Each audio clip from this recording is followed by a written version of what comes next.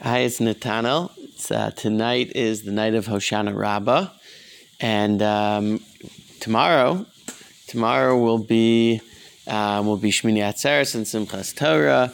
We're going to celebrate the finishing of the Torah, and this has been a wonderful, wonderful journey of learning Parsha throughout the year. I hope that everyone has enjoyed it. We're going to, on Simchas Torah, read V'zos HaBracha, which brings us to Moshe's blessings, and ultimately to the end of Moshe's life. Moshe dies and is buried in the Parsha of V'zos HaBracha, and he gets to see the land of Israel, but he never gets to go in. Rashi tells us that before he dies, Hashem shows him all of the land, and not only the physical land, but even the things that are going to happen to the Jewish people there. The Torah says, Ad Hayom Ha'acharon, until the final sea, and Rashi says that we're taught it doesn't just mean the sea, but the Yam Ha'acharon, but it also means the Yom Ha'acharon, all the way to the last day. Hashem showed him everything. What's the last day? The day of the resurrection of what we call Techiyas HaMesim. It's a fundamental belief of the Jewish people that in a future date, Hashem will bring those who are righteous back to this world. And Hashem showed Moshe everything that was going to happen until that time.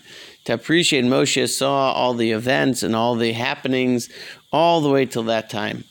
A fascinating idea, and of course something that we need to think about and incorporate into our belief system. It's a core belief of the Jewish people.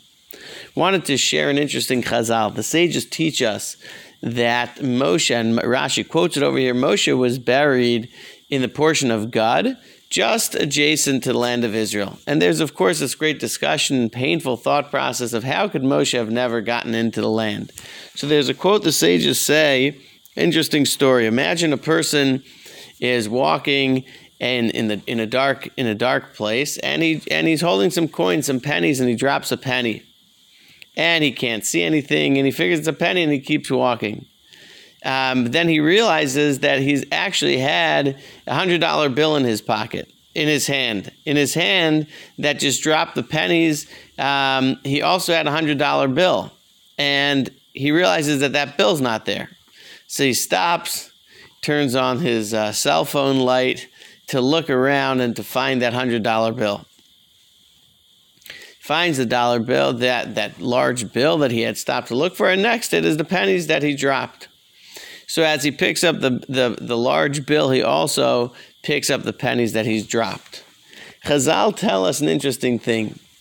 When the time for Techiyas HaMesim, to bring the righteous back to life comes, Hashem could say, look, the righteous of the land of Israel and that who are in a holy place, I'm going to save them. But why should I go out of Israel? Why should I go out of Israel to bring those other Jews back? And then Hashem's going to say, but Moshe is not here. Moshe is outside the land of Israel in the portion that God took from the conquest of Sichon and Og. And Hashem's going to say, of course I have to bring back Moshe. And once he's there bringing Moshe back, he's going to say, let me bring back all the Jews who were righteous as well. Even if we're a penny compared to Moshe's $100 bill, once he's there getting Moshe, he'll bring us as well.